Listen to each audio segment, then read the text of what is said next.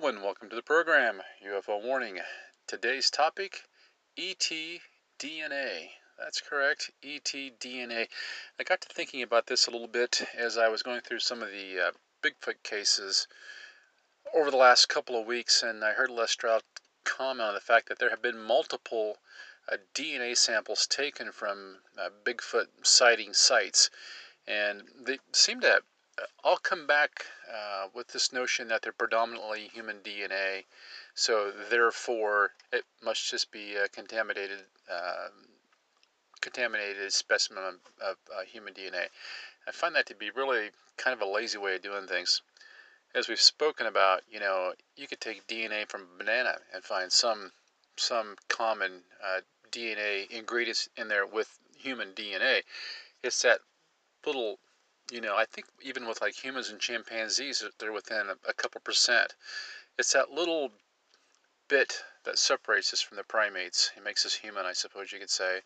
Or some of us would say that spark of life, that spirit that the Creator puts in us, separates human from animal. Sometimes the animals almost seem better than the humans when you look around the world.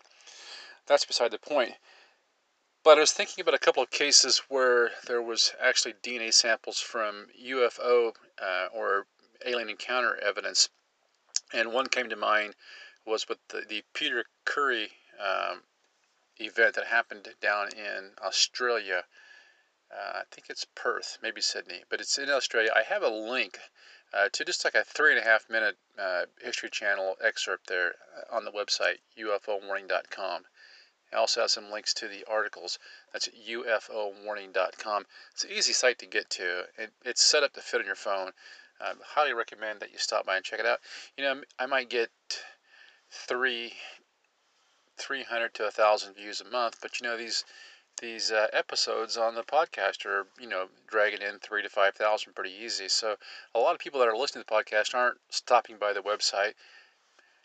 And there's a lot of good material on there. I'd highly recommend that you stop by it, ufowarning.com. No ads, nothing to look at. Just stop in and you can take a look at the links to the articles, like I said, that we're talking about. And the video in particular, there's a short interview there with Mr. Curry. Now, I've covered that incident before, so I won't get too far into it from that perspective. But, I guess the PG rating of it was he woke up in his bed with a couple gals in there that he didn't recognize.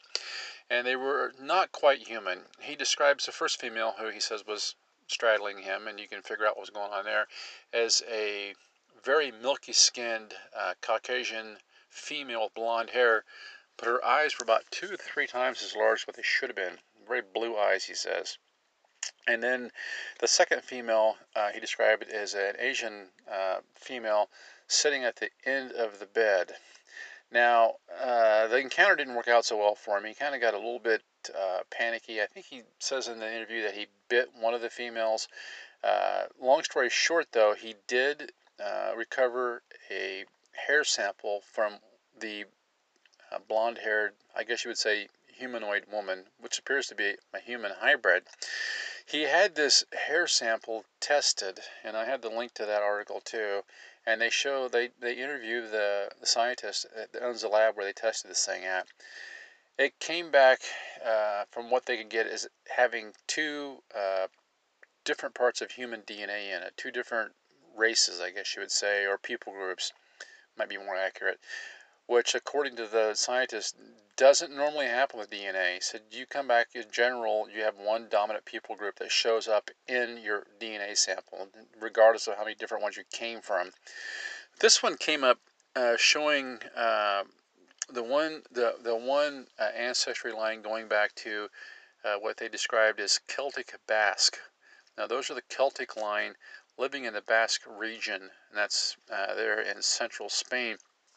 You might keep in mind, as my history serves me correct, I believe that Caesar and the Romans managed to just pretty much decimate, wipe out, murder most of the Celts in general, and especially those in the Basque region of Spain. That was Gaul, one of the first areas that they conquered. And its second people group was an Asian line. I think they described it as Mongoloid Chinese. Very strange. Another really rare people group line. So not only these people groups rare, but that suggests to us that maybe these were old cell lines that they were using, possibly from abductees hundreds, if not thousands of years ago. And that's what some people think, is that this DNA suggests that there has been some sort of alien human hybrid program going on for hundreds, if not thousands of years. Quite a scary proposition when you think about it. And I found a couple articles I just thought lent a little bit of interest to this. The first one, just describing the Celts. This is from February 27th, 2017, from the Irish History and Genealogy. It says the Welsh and Irish Celts have been found to be the genetic blood brothers of Basque. Scientists have revealed the gene patterns of the three races passed down through the male line are all strikingly similar, researchers concluded. Basque can trace their roots back to the Stone Age and are one of Europe's most distinct people. Fiercely proud of their ancestry and traditions, the research adds to previous studies which have suggested a possible link between Celts and Basque dating back tens of thousands of years. So here we go, back in the early to mid 2000s, say they weren't even sure if Celts and Basque were related, but this DNA shows us that it was actually. The project started with our trying to assess whether Vikings made an important genetic contribution to the population of Orkney, Professor David Goldstein of University of College London told BBC News. Goes on, he says, he and his colleagues looked at Y chromosomes passed from father to son of Celtic and Norwegian populations. They found them to be quite different. But we also noticed that there's something quite striking about the Celtic populations, and that is there's not a lot of genetic variation on the Y chromosome, he said. To try to work out where the Celtic population originally came from, the team from UCL, the University of Oxford, and the University of California at Davis also looked at Basque. On the Y chromosome, the Celtic populations turn out to be statistically indistinguishable from the Basque, Professor Goldstein said. And then he goes on and says the comparison was made because Basque are thought by most experts to be very similar to the people who lived in Europe before the advent of farming. We conclude that both of these populations are reflecting the pre-farming Europe, he said. Professor Goldstein's team looked at the genetic profiles of 88 individuals from Anglesey, North Wales, to 146 from Ireland with Irish Gaelic surnames and 50 Basque. We know of no other study that provides direct evidence of a close relationship in the paternal heritage of the Basque and the Celtic-speaking population of Britain. The team writes in the Journal Proceedings of the National Academy of Science. Now, they go on then to talk a little bit about the influence of the Vikings, but this is very interesting. So what we see here is a people group that is very ancient in nature, Celtic Basque. It's a Celtic bloodline which happened to be living there in Basque and showing us that it's a very, very old civilization, pre-farming. Now, they've been there for all those thousands of years, but of course, the group is quite small. Like I said, we had a little thing called the Roman Empire, and they wiped out a lot of the local people around there, displaced them, and colonized it and built their empire, basically, over those ancient peoples. So that's what really sticks out to me in this DNA sample, that it comes back specifically Celtic Basque, and then, of course, the Chinese Mongoloid, another really rare bloodline, a very old, old people group. So when people, I guess the thing that lights me up on this is that it shows us that whatever this thing is, whatever this UFO phenomena is, whatever this alien encounter thing is, whatever it is, it's been going on for a long time. And if we assume that this thing's been going on since pre-agriculture, since prehistoric times, then we can just rule out of hand that these lights in the sky that we are seeing are necessarily, something produced by our own government and nothing else. And that seems like an easy way out to me. When you look at articles like this Peter Currie case, where they've taken an actual hair sample and they've they've linked it to not one but two. And I remember the scientist said that normally, and I don't think he said he's ever had another case where a hair sample went back and there were uh, two different people groups that were located on the DNA. He said it's just one. You just inherit one, but this one's two. So that in itself tells us that this DNA has been manipulated. Okay, it's gone through an unnatural process. For some reasons, it's carrying a second people group.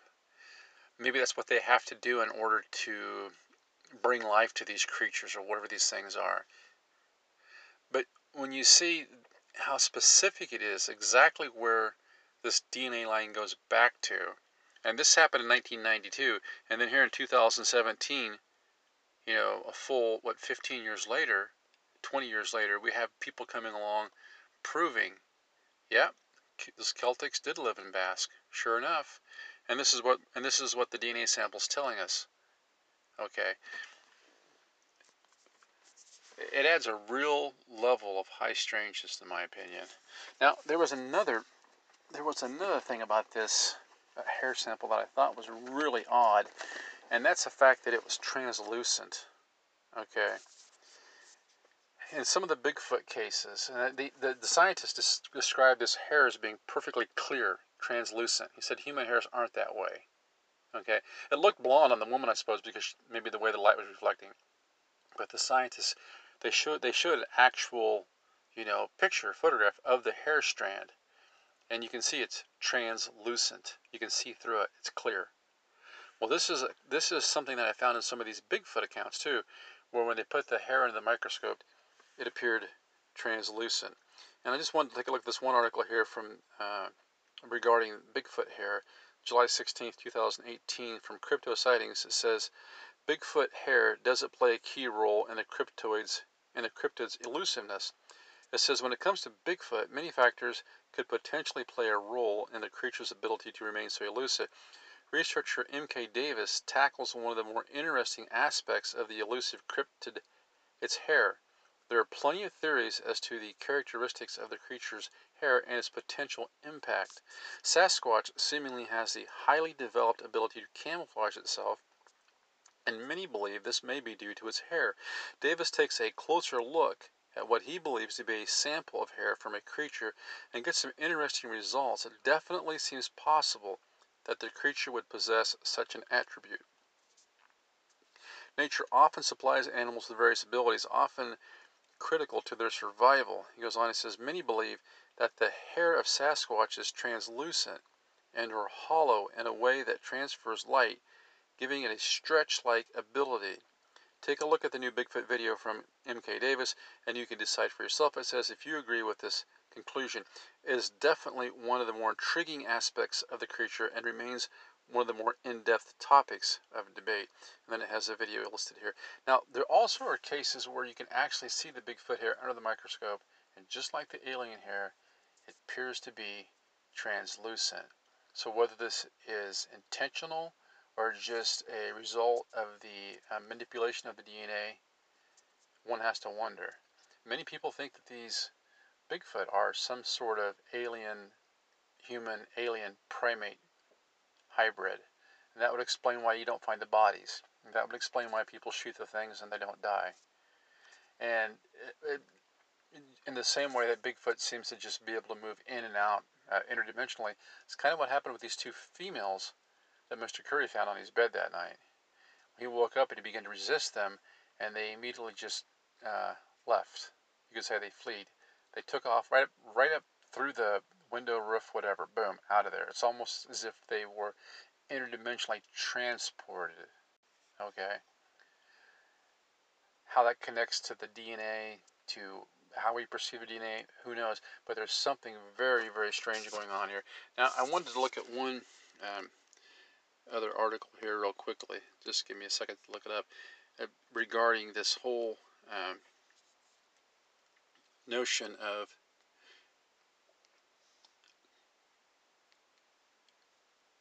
ET DNA manipulation, because it's something that I think really doesn't get enough attention. We certainly didn't see anything about it, or at least I didn't, in the recent report from the Pentagon describing what they saw as UFO sightings and whatnot. But it does get to the heart of the matter of why these things might be here. Now, this article here is about the possibility of this alien Chinese hybrid, or I guess as we talked about, alien Celtic Basque hybrid.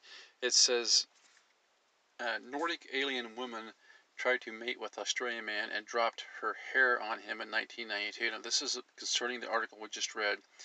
And this article is written from November 22nd, 2020. It says Peter Corey's case is the first alien abduction where an alien specimen was found on a human body in the DNA test. He was born in Lebanon in 1964 and in 1973 migrated to Australia where he and his future wife Vivian met his future wife Vivian in 1981. It says, and the couple married later in 1990. They have 2 children.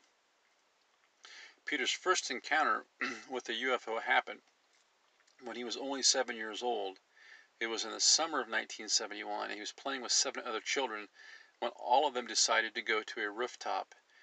As he came there, an egg-shaped UFO was hovering above the other children, who were standing like a statue. Now, this is something that we see in these abduction cases a lot. They seem to start targeting these people when they're children. And we can see this with Mr. Curry. So it appears as though his first experience happens when he was 7 years old, and of all the other kids, he's picked for whatever reason.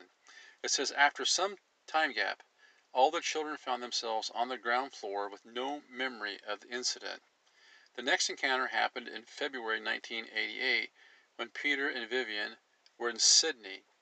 That time they saw a strange moving light, but the incident that happened later in July completely changed Peter's life. It says it was around 11 p.m. and Peter was staying with his family. That night his brother Sam invited him to watch a movie in his room.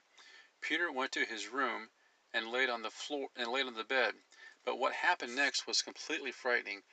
As he was laying on the bed, he felt a paralysis in the whole body and could move only his eyes.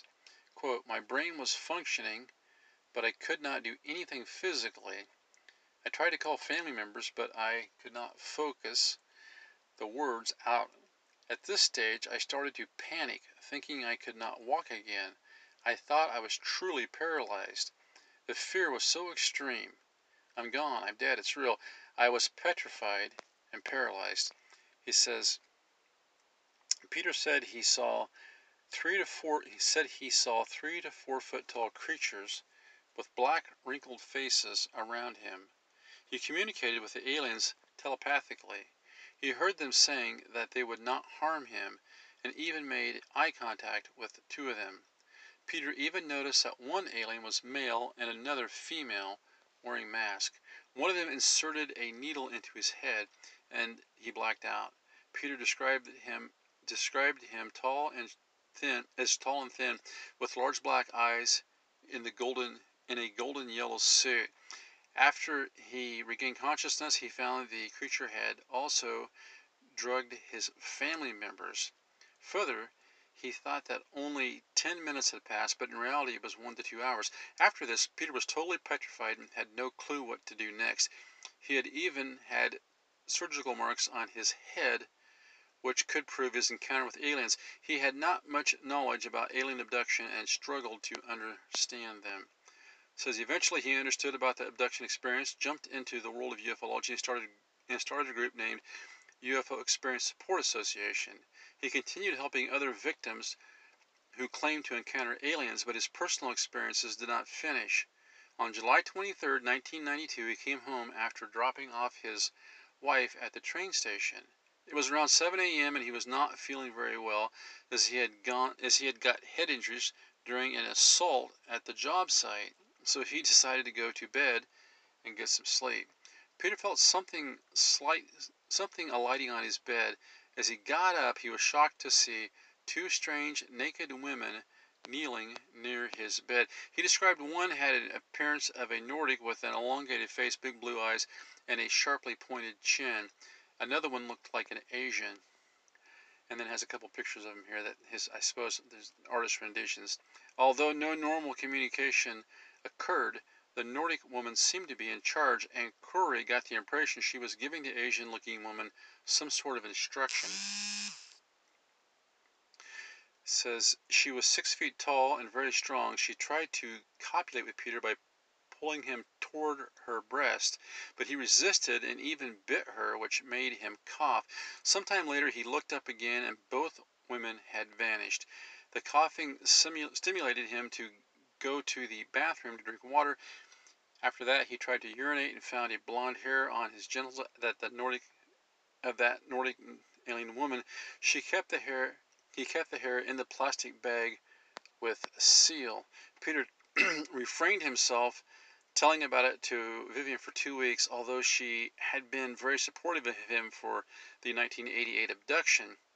In 1996, Harvard psychiatrist John Mack did a hypnotic regression on Peter to understand what had happened to him in 1988. Under hypnosis, Peter said he was taken to a room full of lights. He was on the table with one creature above him, but could not find out more than that. Because of the bizarre and controversial nature of the 1992 episode, Peter was more comfortable describing his 1988 experience. Because of the 1988 and 1992 experiences, Peter's case was widely discussed and came into the knowledge of UFO researcher Bill Chalker. He began an investigation into the case and did the world's first PCR, that's polymer chain reaction DNA test, on the hair sample. Wow. The test results showed that the hair was biologically close to human genetic, but came from an unusual human race, probably a rare Chinese Mongoloid type. Yeah, and then they kind of leave out the part there about the Celtic bass. It's important to remember that there were two different races of people that were brought up with this hair sample. You have the Celtic bass, they took from one part of the hair sample, and then you had the Chinese Mongoloid from the other side. It's not how hair works. Typically, a person has one and only one people group that can be located on that hair strand. Very strange. Now, the whole case is a little bit weird. You can read more about it by going to the website ufowarning.com. I have links there to the video talking about it, and also to the articles that we covered here. I think what I really take away from this is the fact that the hair sample was so unique. It was not a human hair sample. They said, yes, of course, the DNA was similar to human, but not exactly what you would expect from a human. So something's been tweaked there. Secondly, the hair sample shows that it's made up of two distinct people groups. A very old ancient people groups, okay? The Celtic Basque and then the Mongoloid Chinese. So extremely super rare. Where would this guy had, think about this. If this guy would have went out and met some gal at a bar, or say someone came to his house, what are the odds, or is he even going to find somebody that would be that one person in 6 billion that has those two people groups recorded in their hair sample? When we know, first off, it's normal to record one, not two. But in this case, they didn't just record any two people groups. They recorded two extremely rare people groups. Not just Celtic, okay, but it'd be rare enough, but Celtic Basque from that specific region, that little enclave there in Spain. Think about that. Maybe, I don't know, maybe 100,000 people? They're the folks that you hear about that are constantly having trouble with the Spanish because they're trying so hard to preserve their culture.